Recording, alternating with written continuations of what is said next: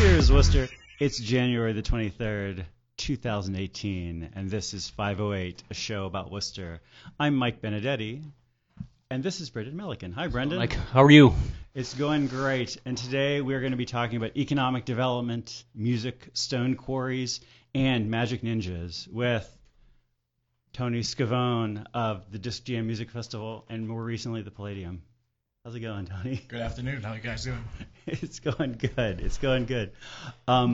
We are broadcasting on Worcester's Unity Radio, 0.000001 gigawatts of power on 102 FM. We are cable casting on WCCA TV 194, and we are podcasting at pieandcoffee.org. If you would like to call in, the number is 508-471-5265. And a special shout out today to the mighty Hank Stoltz, who is engineering today's show. Thank you, Hank. Mike, why don't you wear your ear goggles? I'm just totally disoriented as to what's going on. Yeah, whenever I see you without those on, I wonder if you're even paying attention to me or if I'm just here talking to myself. I'm in my own little world. Tony, how's it going? It's going well. How are you guys doing? We're doing good. We're doing good. Brendan, do you want to Well, you know, Tony, why don't you tell us, you introduce yourself a little bit, because I don't want to cross streams on titles, and I'd love to start off just with you giving us the rough overview of what you're up to these days. Sure. I'm Tony Scavone. I'm a Worcester native, and most recently helping out at the Worcester Palladium after the renovations to help do some booking and marketing and promotions for the new avenues that we're able to pursue after that. So. And what else do you do besides the Palladium? You get some other stuff going on as well. Yeah, I certainly do. I run and produce a music festival. It's the 7th annual music festival. It's called Disc Jam Music Festival. It's a combination of live music, disc golf, camping, and arts. So I totally want to jump into the Palladium stuff, but sure. Disc Jam fascinates me because I didn't realize disc golf is not my universe. I don't know why. I just never got into it. But we have a ton of disc golf in Worcester, like relative to other. We certainly do. In Worcester, in the surrounding towns, we have probably 20 different disc golf courses within a 20-mile radius of Central Mass. Okay. And one of them being Maple Hill is pretty much the premier disc golf destination course in the country. So, and I totally knew that this was going on in the sense that I live over in the Tatnick area, so I know some of the venues that are over in Leicester. There's obviously Newton Square, Newton Hill. Yep. But last year, it was someone from Destination Worcester reached out to me to see if I wanted to sell ice cream at like a disc golf conference taking place at the DCU Center. That was at least pitched to me as being like huge relative to something that's probably kind of obscure in most people's mind. Yeah, it's a niche sport that's growing tremendously. If you look at it compared to some of the other new sports like kayaking or but it's competitive. People can actually make a living touring, playing disc golf now. And you're packing that into a music festival and. Yeah, correct. We wanted to be different with the things that we were able to provide while the music wasn't going on. It's a 4-day event, camping and hanging out and getting to know people and bringing people together. And one of those things that I've been involved with that helped the community with the live music and the event, it's been disc golf. I meet a lot of genuine good people out on the course and thought that would be a great element to provide an alternative to standing in front of a stage and sitting in front of a food vendor for multiple hours in a row and opening up some opportunity for people to express themselves in the woods where you get to like meet people and hang out, and it's not a hoity-toity golf setting like a ball golf where you have to pay $80 and wear a nice shirt and whatnot. You can kind of be yourself and enjoy yourself in the course while you're enjoying nature, and if you have a competitive bone in your body, once you start to play, you challenge yourself. It's not you compete against others. It's you compete against yourself and how you can do the next hole. And you just kind of you get this like energy to like, I want to do better. I want to try harder. And if you can't do it, you laugh at yourself. But then all of a sudden you get it. You're like, oh, I can do this. Let me try and navigate this disc through these woods and whatnot. Because a lot of people don't know exactly how disc golf is laid out. You play in the middle of the woods. So this is a little bit like hiking and a little bit like tossing a frisbee. It is. It's hiking with a purpose. I say that to people. And people who hike get like angry when I tell them that hiking doesn't have a purpose. But this is like a sport of hiking. Yeah. So before I have you put your Worcester hat back on for a second, let everyone that's listening know where Disc Jam happens and when. Okay. So Disc Jam started off in 2011 in Sturbridge. We outgrew a couple different venues. We moved from Sturbridge to Brimfield to Barre, Massachusetts. And most recently, we found our home in Stephentown, New York. And when I say Stephentown, New York, people go, I don't know where that is. I can't go all the way out there. But then I tell them that it borders Pittsfield, Massachusetts. And they're like, oh, I know where Pittsfield is. Okay, cool. So then, so I've convinced my friends to kind of, be able to come and experience the show out in Stephentown, New York. So that's where we are. And what are the dates? June 7th through the 10th. So it's camping venue and. Yep, it's at a farm. It's at a beautiful location, grass fields and wooded areas, and we let people camp out wherever they want. They set up their spots. They can camp next to their cars, and yeah. Okay, so again, we're putting the Worcester hat back on for a second. Sure. Why don't you talk a little bit about how you got brought into the Palladium? Because I feel like we kind of reconnected sometime after you came on board, and it was specifically because I just randomly hopped on the Palladium's website one day just to look to see what shows might be coming up. It's rare that in the past few years that I've found anything that really interested me down at the Palladium. Same with me. And then it seems like over the last 6 months, I've been at the Palladium with my wife more in the last 6 months than I have in the last 10 years. Like the variety of shows is getting kind of crazy. And that was one of the things I really wanted to have you come up and talk about a little bit. And I know you can't take credit for everything that's happening. None of us can. No. But there's something special that's happening where, I'm not looking down at Lupo's in Rhode Island as much as I used to. And on top of that, the bathrooms in the Palladium might be some of the cleanest in the city of Worcester, which is huge when you're traveling with your wife. It certainly is, and they haven't been in the past. They have not been. Going that to was the Palladium before. It was a very sticky situation. It was not a selling point. In a lot of different directions. I actually started to do what I do, which is promote and manage and book artists and bands in the Worcester scene at Tammany Hall, and that's where I got my start with what I do as a career and my profession currently. And so I took a page out of a couple of other older promoters and watched how they treated the artists the way that they should have. Instead of being about themselves, they were more about the artist, and made sure that they were treated professionally, paid professionally, managed and promoted the right way. And I just kind of got the attention from some of the people at the Palladium after doing a New Year's Eve event in 2014 there. And this was prior to the renovations. They allowed me to do New Year's at the Palladium, which is a big night. It's a huge room, and we put a bunch of people in the room that night in a jam band setting, which is like the jam, funk, reggae, rock kind of setting, which is completely different from what they've been doing. They've been typically doing a metal kind of heavy rock vibe at the Palladium. So after they did the renovations where I don't know if Brendan's been there, but it's beautiful in there now. It's incredible. It's really nice. I have not been in. The last time I went there was the last time I think Motorhead played there, so I probably haven't been in there for 5 or 6 years. Even if you're just walking by someday, see if there's somebody there that can just let you poke your head in or something. Like visually, the room is striking now, and it makes sense. It's not that anything has changed. It's not like there's huge construction that's taken place. And there's a lot of updating and whatnot, but it's even when you're there, the lack of obstructions, the way they have a split level between seating and general admission on the floor, it's like the ideal venue. And the last time I'd been there is probably 10, 15 years ago. I totally forgot, what that looked like. And I think the more time you spend in other venues and you learn what makes sense for, especially a live music venue, coming back into the Palladium, like, wow, like we might have always had one of the absolute best mid-range, size-wise, live music venues right here under our nose the entire time. And I don't want to make it sound like I'm saying it was squandered on hardcore and heavy metal, but it's not really my scene. We should be thankful that in some capacity, that's one of the things Worcester's become known for is, being like a hardcore sort of heavy metal scene. A lot of people travel here just for that. But it never really felt like it fully represented the diversity of music in Worcester from either on the local level up to just general interests. And now it's just, I think the last time I saw you was at the Action Bronson show about 10 minutes after I got thrown out of the backstage area. Yeah, I brought you up there. Sorry about that. No, it's okay. It worked out well.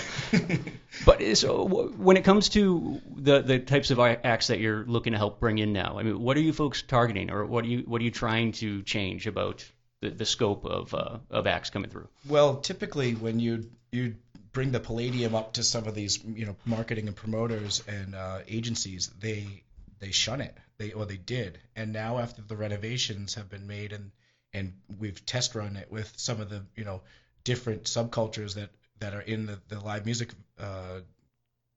scene, they're now coming to us and trying to book bigger acts that they otherwise would have bringing to like House of Blues in Boston, or just some of the other venues in Providence like Lupo's or something like that. You guys have Steve Aoki coming up soon, right? Yeah, huge name, huge DJ. I mean, that's incredible. That's legend. someone that normally you would see in Vegas or, like you said, in Boston at a huge venue. That's happening. What's the date on that? I think that's coming up in February. I think it's the 25th. Sold out, I'm sure. It's pretty close if it's not already. But we just had a sold out show with Ashanti and Ja Rule. So we can go, hip hop superstars, like people you see on MTV, hear on the radio every day, still current to people's, playlists coming through. I mean, the second to last show I saw down there was Flogging Molly and Anti-Flag. And same thing, I was there on a Friday for an EDM show and then Sunday for Flogging Molly, and it went from being surrounded by a bunch of 20-year-olds to like me feeling like I might actually be kind of young in the crowd on a Sunday night. But what was great to see as a Worcester guy, both nights downtown, that side North Main Street downtown Worcester was jammed. Yeah. The Armsby Abbey, I'm told, had like an incredible weekend. Dead Horse was packed. Like the spillover effect is also huge in the sense that you have viable bars and restaurants that people are just making their home and camping themselves at the bar for a couple hours instead of standing in line. It actually feels like it's having an impact on the economic development of that whole you side can of Main actually Street. see it. It's palpable. People wonder, like, people saying, the medical side of things is changing Worcester's, demographic for the future. The social side of things is changing along with it. It's, not only just, work environments now. People want to go out and enjoy a meal and enjoy a concert and explore the city again, which is refreshing. Are you guys finding a big split between in demographics in terms of locals versus people coming in from out of town? It's about the same as what it would be in Boston or Providence. It's people do travel here, but there are people that are like yourself, like myself, my family, my friends haven't been to the Palladium in a long time, and because of the the resurgence of the shows that are there, it's catching attention. So it's like, oh, I missed that show, but then they cruise through the schedule and say, oh, wow, there's 3 or 4 other shows that I would consider going to. So so the local side of things is definitely stepping up, but it also is garnishing some out of town attention as well. I gotta ask you something before we go to our first commercial break. I feel bad that we haven't already talked about this, which is the Juggalos.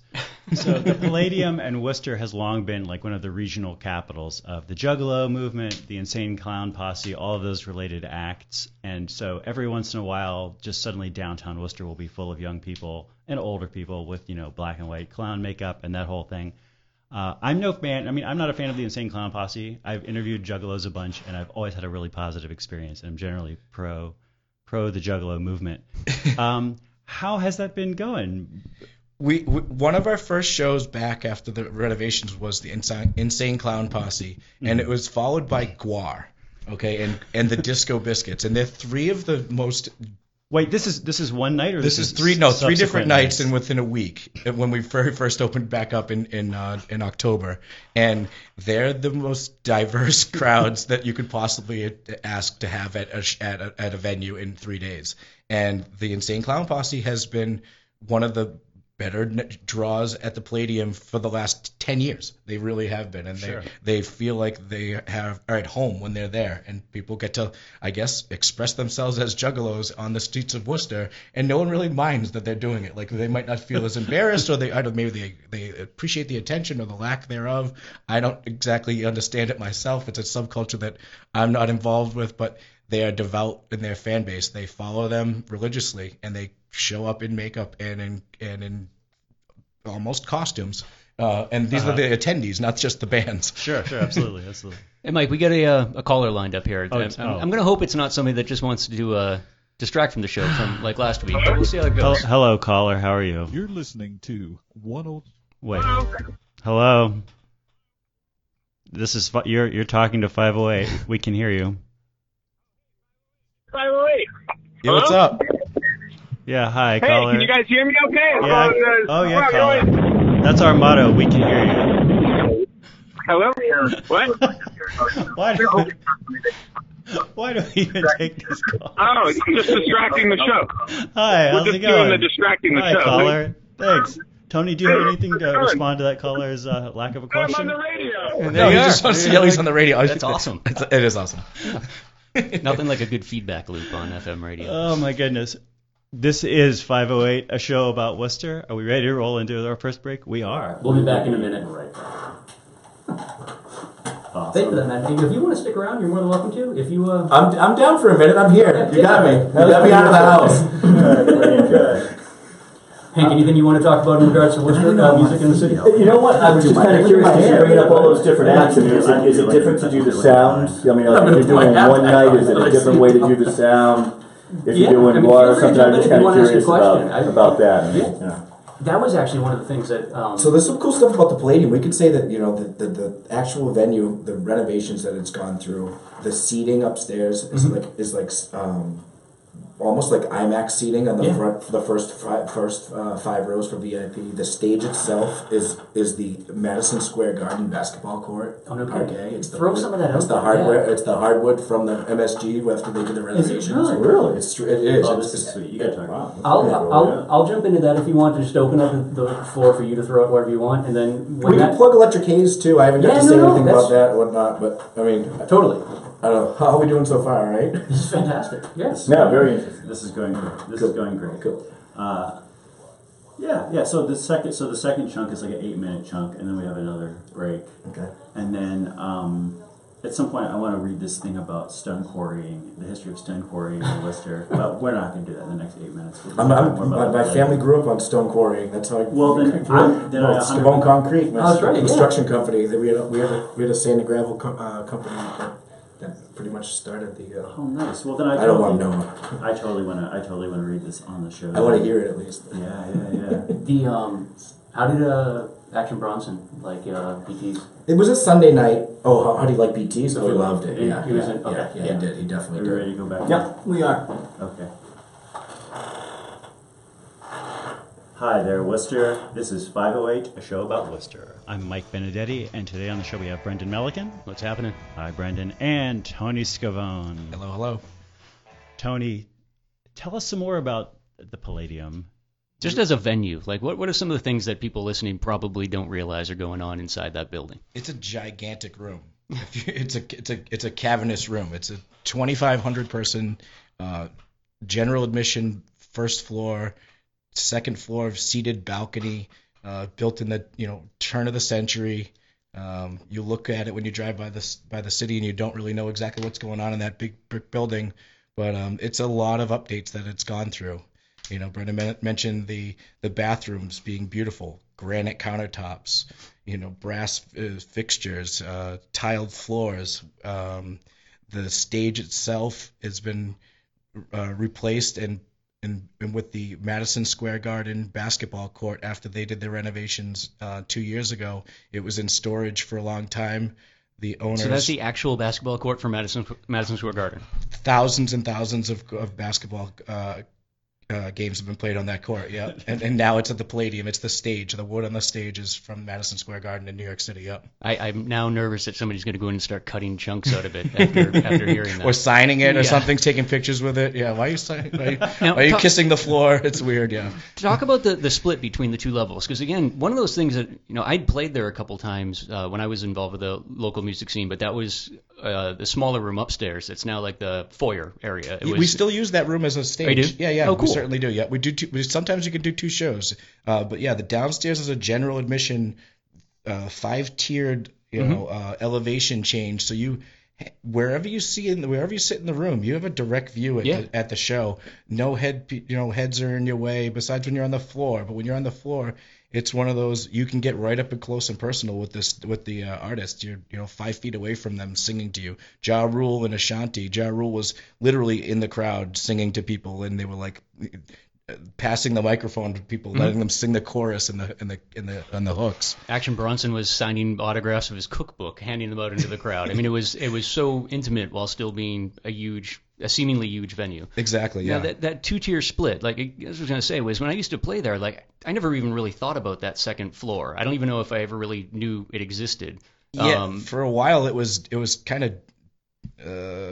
condemned. It had caution tape over sections of seats that were, they weren't getting used. It was, it definitely needed some attention. There was talks about it going under completely, and it got the money that it needed to get the resurgence it's had, and it's really taken off. And that's not knowing that was really up there as I've gotten older, and I hate to admit that. Like in my head, I still would rather be in a GA show on a floor and whatnot. They usually last about 30 minutes or so before someone half my age is, hit me in the kidneys enough to make me realize I need to sit down.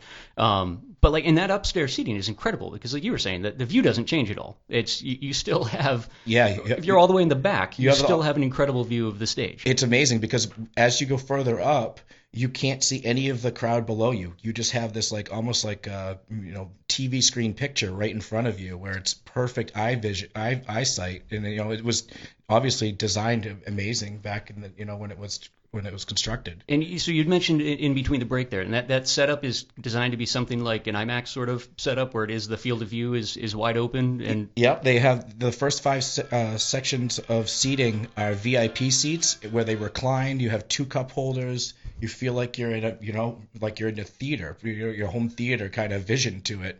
And even the seats as you go up in the stadium seating in the balcony, cushions on your butt, cushions on your back, 2 cup holders on either side of you. And no 20-year-olds hitting you in the kidneys accidentally. Yeah. No, you just have your wife maybe going to sleep or place to put your jacket to stand up and dance and so whatnot. We've talked Disc Jam, we've talked the Palladium. Tell us a little bit about your some of the other stuff you do in the city. Sure. My 9 to 5 is at Electric Haze, and it's a live music venue opened 3-4 years ago on Millbury Street. We book a diverse lineup of type of events and music over there, mostly local and regional acts that play original music. We try not to do the cover band thing too much. We certainly cater towards the Grateful Dead and the Fish vibe, or the jam band scene, because I think that's where a lot of the culture of our type of demographic is based around.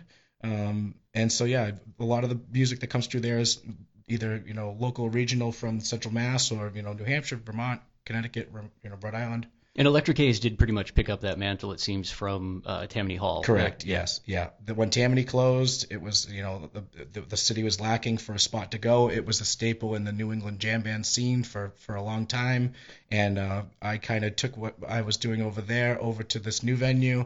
It's beautiful in there. When you go inside there, people are like, I didn't ever expect this to be in Worcester too. It's a really swanky kind of vibe. It's a lot of art on the walls, uplighting and beautiful brickwork and hardwood floors, and the bar top's beautiful. And so bathrooms are by code, so they've got big stalls and 3 or 4 sinks that are all beautiful in there as well. So that's a very cool room that I'm proud to be working at for the. And as a music venue, the first thing that struck me there is their sound is incredible for a relatively small space. That's another thing that I always felt was somewhat lacking in the city was great sound in great rooms.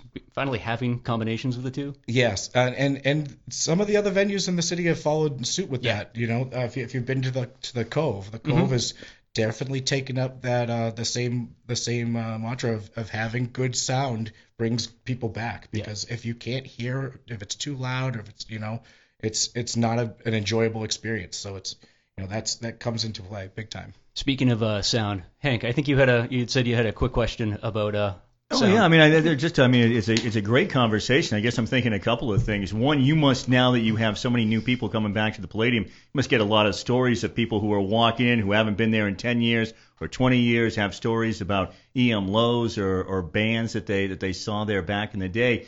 Is there some folks that you're seeing, all these different crowds, all these different people coming through the wall? Do they tell you some stories about the last time that they were there? They certainly do. I can remember many nights of driving downtown in high school. We used to just drive around this loop on Main Street, and then we would go to the Palladium for this dance party, and I'd see my friends from high school. This is 25 years ago now. And now they come into the Palladium for these these rock shows and some of these other types of shows, and they're like, wow, this place is so much different from what I remember being like a 18-year-old, 20-year-old kid driving around and coming to the dance nights that they had over there. And that's it. I mean, that's a challenging thing. Again, I don't want to blow too much smoke up your skirt here, but from a booking perspective, I remember going to see the Eagles of Death Metal down in Lupo's. The last time I had been at Lupo's was to see G Love and Special Sauce, probably 23 years earlier. There wasn't much of a call for me to go to, but I love live music. Being able to book acts that are going to be able to draw in not just a variety of audiences, but the age side of things too is huge. And it's a lot harder. I would assume it's a lot harder to get 40, 50, 60 somethings out into a live music venue than it might be to get a 17, 18, 19-year-old out to a live music venue. And the booking, it would seem, plays a huge role in that. Which, again, it just seems like, I don't know why it wasn't so obvious in the past to really diversify on that front. I think the venue itself was a difficult sell to people to come to. The artists would choose a venue in Boston because it's, physically and a superior venue. And the sound and the lights and all that have all got upgrades at the Palladium as well. It's gotten a complete makeover from top to bottom. It's got a digital marquee now outside where it has. Oh, it looks great. Have you seen this? Have you seen the marquee? Yeah. Oh yeah.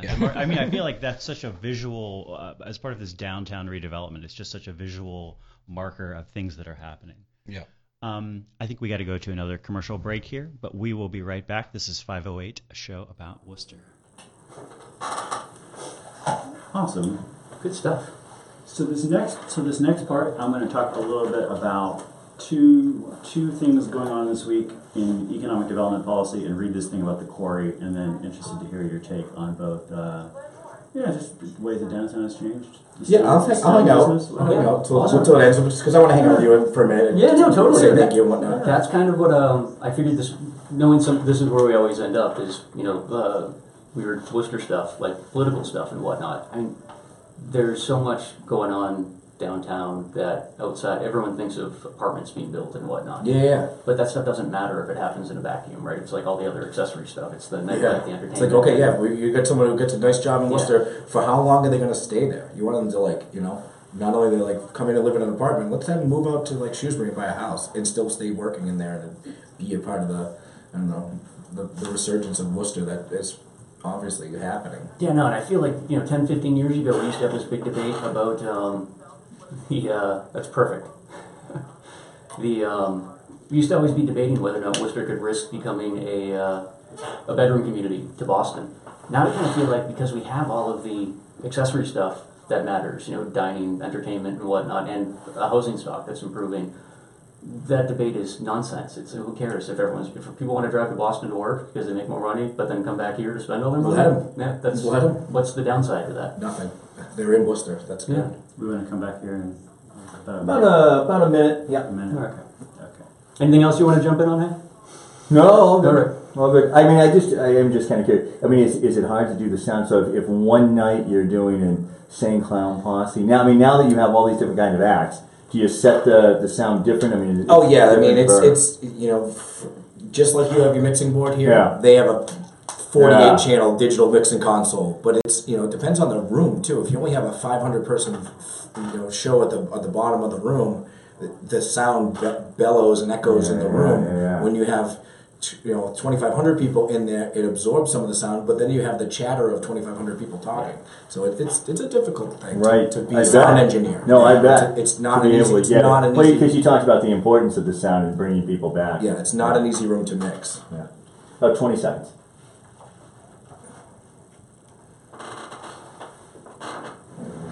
Some music to read in.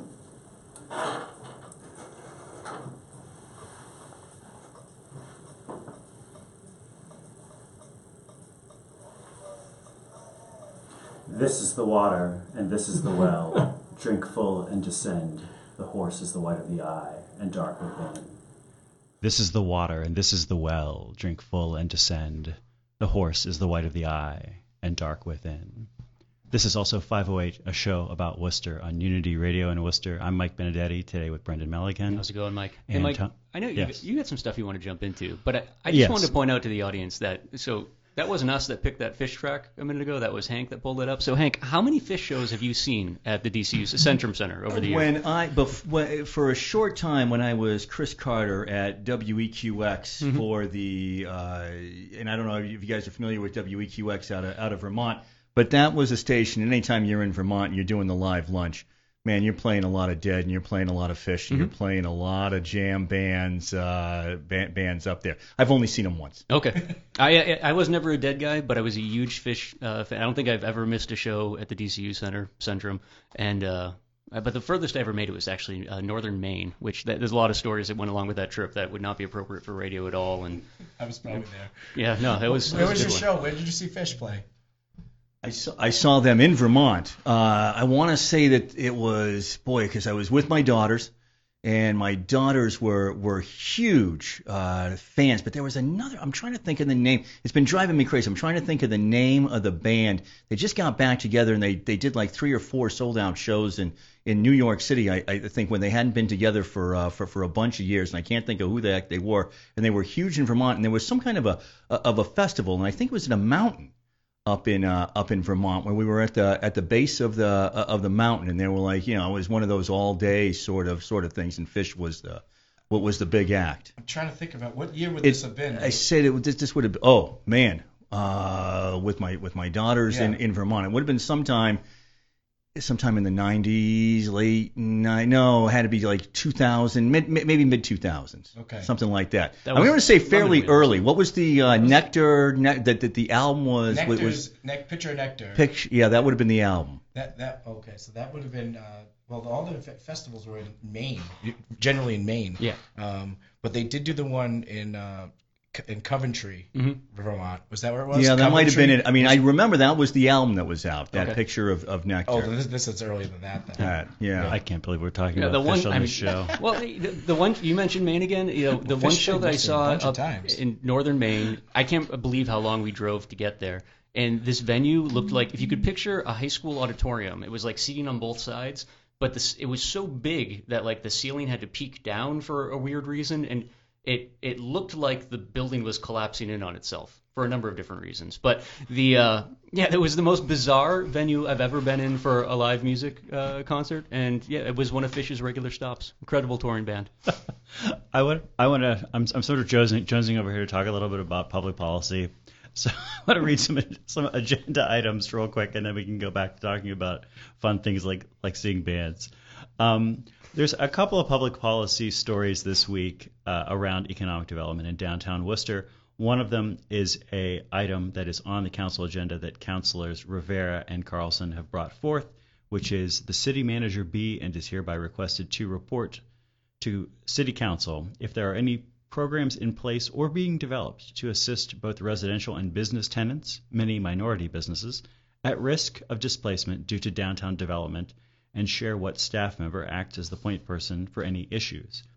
A related story is that Juan Gomez, who's the president of Centro, the Latino organization in Worcester, who has asked the Worcester Redevelopment Authority to consider expanding the downtown urban revitalization plan area to include part of Main South. Right now, it sort of is in downtown, and it stops before it hits Chandler Street, and then it kind of loops around south of Southbridge Street. And I find both of these stories, I find as sort of, mundane as these are, like if somebody had told me 10 years ago there would be concerns around the negative effects of so much downtown development in Worcester, I wouldn't believe it, Brendan. It would be like you were telling me, Mike, I'm going to start working out. I'm going to get kind of ripped.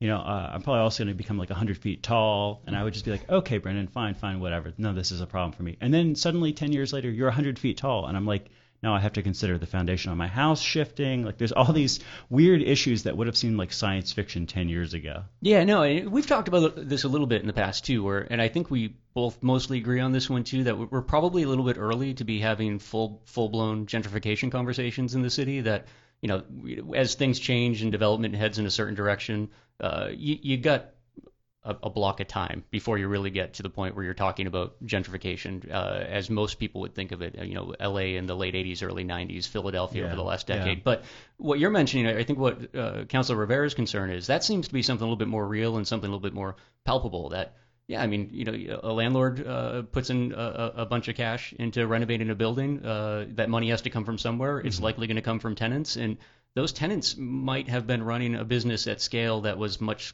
smaller than a lot of the city wants things to be heading in a really short period of time. Right. And again, I don't know if that truly fits into the gentrification box. I guess loosely it does. I think it loosely does, and I think that is a legit concern, right? Which is that Totally a legitimate, lot of people rent downtown because you can rent cheap places. There's bad buildings and there's bad neighborhoods or neighborhoods where there's not a lot of traffic, and if you can run a business in that situation, more power to you. And then, like you said, suddenly, like your building is in better shape and there's more people around, so it's more desirable, and the rent goes up. And maybe your business is not a business that benefits from those things. Yeah, no, which I think there are going to be a fair number of businesses downtown that unfortunately are going to get caught up in those changes. It'll be interesting to see where that conversation leads to. I have a funny feeling I can think of where it ends up in City Hall from a conversational perspective, but out on the street, I guess it doesn't really help to not know. You mean as far as like seeing like how do you actually like how would the city actually help with this? Well, we actually do have some folks that work in economic development they do business retention, and they do a really good job of it. They've been doing it for years. If a building is being changed over in terms of ownership, we've got a lot of business owners in the city that don't carry leases, right? It's just they're at will. Right. We've got a team up in City Hall that handles business retention, and part of that is looking for new footprints for people to slide into. So you're answering the question of this agenda item right now on the radio, which is if you're a downtown business owner and you're having concerns about what happens if my rent suddenly gets jacked up, what do? You call City Hall, you say, I got to talk to business retention. I got a business retain me. But something tells me at the same time that a lot of that retention work is being dedicated towards larger corporations that have a larger number of employees that are going to steal focus. Having somebody that's working in the same capacity that's just trying to ensure that there is some place for people to go if their current location isn't a good long-term fit, that's probably not the worst thing to have either. Yeah, and I think that the one high-profile business that people have been talking about in regards to this is a barbershop. So I'm sure that the city is like much more excited about cancer hospitals and big insurance companies than a barbershop. But similar to these are both big parts of what goes on in the city. Well, it's huge. I mean, and similar to what we've been talking about on the entertainment side of things too. I mean, I think it is very easy to discount things that might not impact your life on a daily basis, like a cancer center that's going to bring in a couple thousand employees or whatnot. That's a really sexy thing for the city to get attracted by. But the reality is that I think the real day-to-day interests revolve more around places like That's Entertainment, the Palladium, new bars and restaurants that are opening up in the city. They might not carry the same weight from an immediate financial perspective, but the bodies they draw into the city there is no other industry that compares to our even relatively small entertainment industry in the city. Yeah, and people often talk about Hartford as an example of a city where they roll the sidewalks at 5 o'clock. You got the big insurance companies and people come downtown and work, and then they go home. They go far, far away, and that's not a healthy way to have a city. No, and you mentioned, I went on a bit of a tangent there, but the barbershop thing is kind of huge. I remember as a kid, barbershops were still through the late 80s were still the place that everybody met on, Saturday and hung out like generationally, right? Like you'd go in with your dad or something you'd meet all of his friends and all of his friends' kids and whatnot. It was one of those like third place kind of venues. Then in the late 90s through the early aughts, it seemed like that classic style of barbershop disappeared for the most part. And now they're coming back everywhere. And I personally love to see barbershops that like reflect, a neighborhood's wants and interests and whatnot, where there are just going to be a big collection of people hanging out. Having one just pick up and leave downtown, like it kind of is ignoring the fact that there are people still living there who might not be newcomers to the city. That's true. Tony, I want to get back and talk about the Palladium and talk about economic development and talk about all this stuff. But first, I want to do one more nerd thing, which is I want to read this. This is something that Colin Novick and I put together about the old stone quarry that used to be in Green Hill Park. This isn't just a quarry, this is the quarry. The early buildings the European settlers built in Worcester had foundations of stone cut from the exposed granite deposits on Millstone Hill, which is the hill north of Bell Pond, south of Green Hill Pond. Considering that they settled first at Lincoln Plaza, then at Lincoln Square, the location couldn't have been better. They just had to move the stone downhill and not all that far. In 1733, the city declared, quote, that 100 acres of the poorest land of Millstone Hill be left common for the use of the town for building stones. The city took control of the land in a weird way where it wasn't clear if the city was giving itself the land or just quarry rights to the land. So as the public quarried granite on a DIY basis, the quarry was sold and resold. in the early 1800s coming under control of the Green family, who owned so much nearby land. Amidst lawsuits and more lawsuits, a judge said the public still had the right to use town quarry. And the custom was that you would clear an area free of trees and dirt, quarry your granite, and then sell your cleared area to someone else, a lot like the modern Western tradition of clearing a parking spot after a snowstorm, then reserving it by leaving a chair in the street. In 1873, Worcester granite magnate George D. Webb began his empire by, with Charles F. Batchelder, mining granite commercially from nearby Green-owned land. He went on to buy other bigger quarries in New Hampshire and Massachusetts and to build a granite-cutting factory below Millstone Hill on Crescent Street. All through this period, huge chunks of the city were built with and on stone from Millstone Hill. In 1905, the Greens had sold the quarry and surrounding land to the city for use as a park, and eventually the quarry became disused, and local kids now felt safe to swim in the rainwater accumulated in the 35-foot deep pits, daring each other to dive off the cliff walls. Other locals began dumping garbage in the quarry, eventually putting an end to the swimming. In the 1960s, Worcester redeveloped its downtown. We've mentioned this before. We'll mention this many more times on the show, the pre-RICO redevelopment. Tearing down its historic buildings and derelict houses, carting them up Millstone Hill, and dumping the debris into the quarry and burning it. Finally, in 1968, the State Department of Public Health shut this operation down. The city reopened the site on November the 9th, 1971, as an ordinary sanitary landfill. Members of the newly formed Regional Environmental Council then sued the city to close it, cementing their commitment to aggressive action. This was a very controversial move, and the first REC president or REC chairman resigned because he was opposed to suing the city over this. Eventually, the REC won, and in 1973, the landfill was closed. For the next several decades, the city avoided implementing the official 1972 plan to turn the landfill into a recreational space, instead continually coming up with plans to reopen it as a dump, plans that were each time foiled by citizen opposition. And then finally, in the late 1990s, the city agreed the landfill would never be reopened, and the city eventually capped it and turned it into the present Green Hill Park ball field. When you're up there, you could think of yourself as being atop a giant pile of trees and mattresses, but it might be even more apt and pleasant to imagine yourself atop a giant pile of ornate demolished buildings, many built in part from granite mined at that very spot.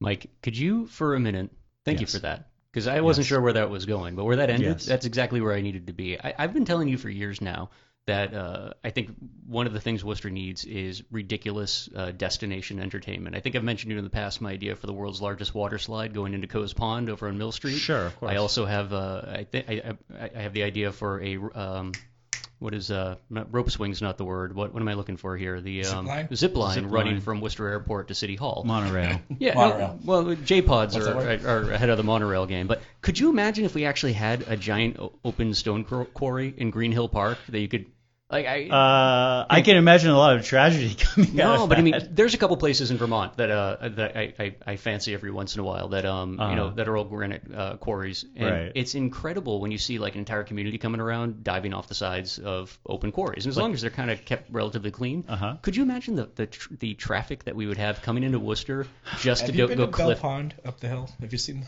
Is that What is this? Would that be an example of that? Well, no, well maybe. Yeah, no, I guess it could get weird, but it would also be pretty awesome if you had this destination in the city that was, we're gonna go cliff diving in Worcester. That's something that's so far off the city's radar, but here we did. So this is your proposal, which is that we should re-excavate Green Hill Park. Everyone gets a metal detector.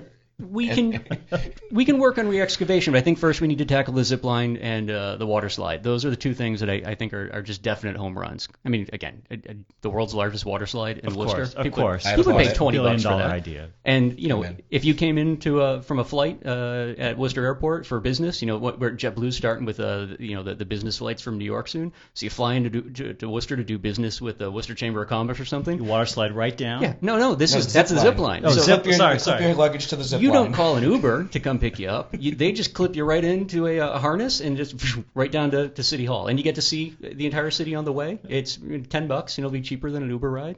I'll make a fortune. This sounds amazing. This sounds amazing. Yeah. So I mean, I don't know where to go from there. No, well, you do know where to go. That's the thing is, the quarrying that was done here, I think about this, no joke, I think about this every time I'm walking around Home Depot or something like that. When you look at like building material, these giant monolithic buildings that we have now for building materials, when you take a step back and you look at like plywood, right? It's always spray painted on the side where it came from, wherever in the world or whatever. Imagine if like we still only built with what was locally available. Like, if you're building a house in Worcester now, you're building with plywood from Sarasota, you're building, with drywall that probably came in from overseas. Sure. None of your building materials come from the area itself. Like, we actually built this city on stuff. Like, I live in a house that has a fieldstone foundation, right? It's like that. Any house that's 100 years old or older, that's what it's going to have. It was materials that were just kind of, you dug a hole and like, oh, there's a bunch of rocks here. We're going to use that to build out a foundation. That's it. What you read is just fascinating to me. That I think it's easy to lose sight of how regional and how local we were when it came to construction. And there's anything wrong with Sarasota plywood, but Let's go to our final commercial break, and then we will come back and talk to Tony some more about this. No more plywood. This is 508, a show about Worcester. We'll be right back. I thought you were going to say the city was built on rock and roll. We could have gone that way. You would be down with the zip line ride from Worcester Airport.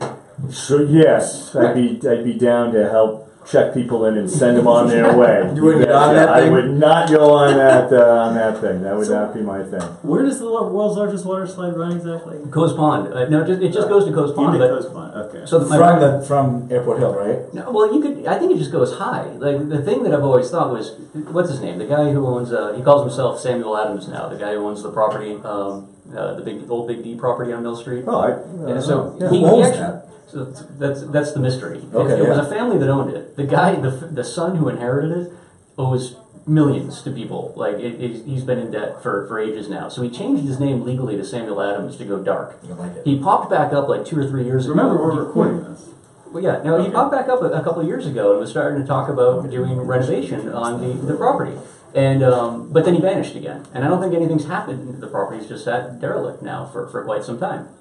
But that's what I thought would be perfect there, because you demo that building. Now you've got this giant parking lot that you can actually bring people in for the world's largest water slide. And it would start over across the street. You got that whole hillside that goes up towards the airport, heading towards. I need to see a map. First to Second Street. I thought that you were going to start way up there, almost zip line long. I don't know what the engineering challenges behind a water slide are. I don't know what the load of the fiberglass can handle, but I think we can go big, and we have that one thing, the world's largest water slide. Are we ready to start doing the show again? We have just 1 minute, and then we'll be right back. Oh, we got one more PSA. So, what are you going to ask me? I don't know. I mean, I was just curious. You were just, I don't know. Like, we just made you sit there and listen to an essay for 15 minutes. I'm just curious to know, any thoughts that spring to mind. Oh, don't give me that one. you were saying your family had been in the stone business. The construction company, yeah. Construction. So they helped build 290, 395 from the asphalt up. Yeah. That's eons ago, decades ago. Yeah.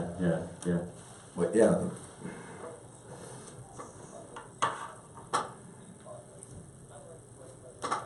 Okay, how long is this one? You will have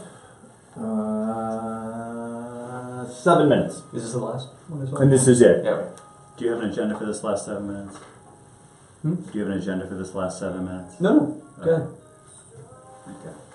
And we are ready anytime you are. I'm good at chiming in.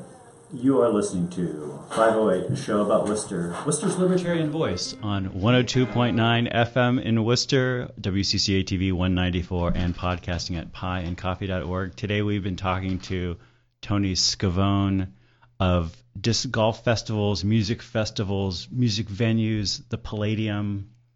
I guess I just wanted to read that thing about the granite quarry because it made me think about public, local government control over economic things, and times when that works well and times when that doesn't work well. Again, just thinking about gentrification downtown and managing development downtown. So much of it, I guess, probably we got into that situation because of redevelopment in the 60s and putting together giant parcels of land with difficult to renovate buildings, and we're getting out of it now with the WRA coming in and the city manager coming in and all these people with actual money from out of town coming in and trying to deal with money. And then we're saying, well, now how do we deal with the negative effects of this economic development? Yeah, totally. Again, a justifiable concern, and it's still a gamble as well, because when you think about it, all of the work that was done downtown previous generation, like what led to the Galleria, the original mall that was down there, that was celebrated not just around here but nationally. For like a great example of malls were immensely popular at the time. The idea of shutting down street level retail made sense, and having central shopping districts made more sense to people. And then the construction and work itself was we had people coming in on the federal level to tour and view the project simply because it was done on time, under those classic on time, under budget, catchphrases we hear from politicians. It actually was. And it was viewed nationally as like this is what cities should be doing to right their ships and whatnot as economies and interests change. But that didnn't last. And, we could be doing everything that we're doing downtown now, and, 20 years from now, say, what were we thinking? Why would you ever do that? Why would you ever build a cancer hospital? Didn't they realize cancer was going to be cured by this one iPhone app like 18 months after that hospital was built? But, at the same time, I finally do feel, as a lifer around here, that we have picked a more viable, at least long-term direction, focusing on housing, getting people back, living back downtown, letting that sort of energy spread to other neighborhoods. There are plenty of concerns to be had when it comes to negative effects of gentrification and whatnot. But at the same time, if there is anything to be said for rising tides, again, another sort of catchphrase, like that's going to be where it's at, right? I mean, we've languished for years in terms of property values being low. We've been kicked around for years from the rest of the region for not having the sort of attractions that the second largest city in New England should have to draw people in. And I mean, just the conversation we're having here with you, it's, Tony, the number of people that I'm sure the Palladium is bringing in or Electric Haze to the city and reintroducing it to them. I always, looked at when you met somebody that was going to talk down about Worcester, they're going to say, well, what's so wrong with Worcester? And they say, well, I was at the Palladium 10 years ago. And come on, like nothing ever changes. Like we've been in stasis. But I think we actually have been for so long that we're actually getting to the point where we're realizing that updating both the visual, but then the experience itself, everything starts coming together. And I mean, the Palladium is playing a huge role in that. The restaurants downtown are playing a huge role in that. And the housing is an incredible component of ensuring that we have housing stock that actually represents what people, especially young people, want today. Tony, I'm just curious to ask you, like, as someone who's connected with a downtown business, I mean, do you see? Brendan was just asking about, seeing locals versus out-of-towners. I mean, do you feel like you see?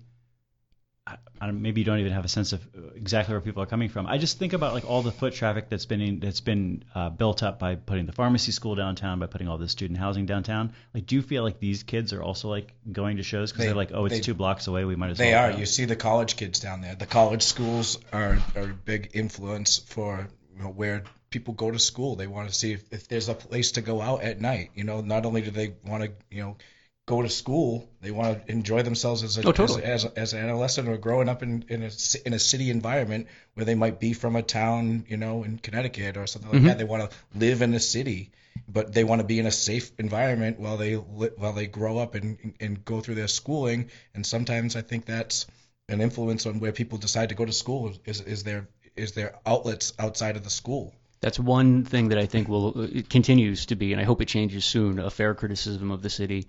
Is we call ourselves and consider ourselves a college town, but when you actually take a step back and get out of your local shoes for a bit and try and view the city through the lens of somebody who's just visiting, has 4 years to decide whether or not, hey, maybe I want to make this home or what. We are nothing like a college town. Yeah. We still, a fair number of our restaurants and venues aren't even open all week. They'll close on Mondays, maybe Tuesdays, which is, I makes sense, I think, from an ownership, maybe a family perspective, but gets a little dicey from a consumer perspective when people don't even know what's open. We have early closing hours that don't represent what you would see in a college neighborhood, which is one of the things that makes me so happy about the changes on the service industry side, the growth we've seen there, and again, the growth that we're seeing on the entertainment side, because that's the hook. All you got to do is show somebody one great experience in a city like Worcester, and it changes their perspective overall. It's infectious, totally. Tony, I'm so happy you came on the show today. Thanks for having me. I'm so pumped to go to a show at the Palladium now. I just feel like I want to go almost more to see the Palladium than whatever band it's. So when is Insane Clown Posse, Tony? ICP's coming back. They're coming back. It's March, right? Yeah, March. it is. It's we're going to have to get tickets for that one. That sounds fantastic. We're going to paint you up. That sounds fantastic. Well, everybody, this has been 508. Thanks for listening, and we will talk to you next week. Have a good one. Bye-bye. Thank you.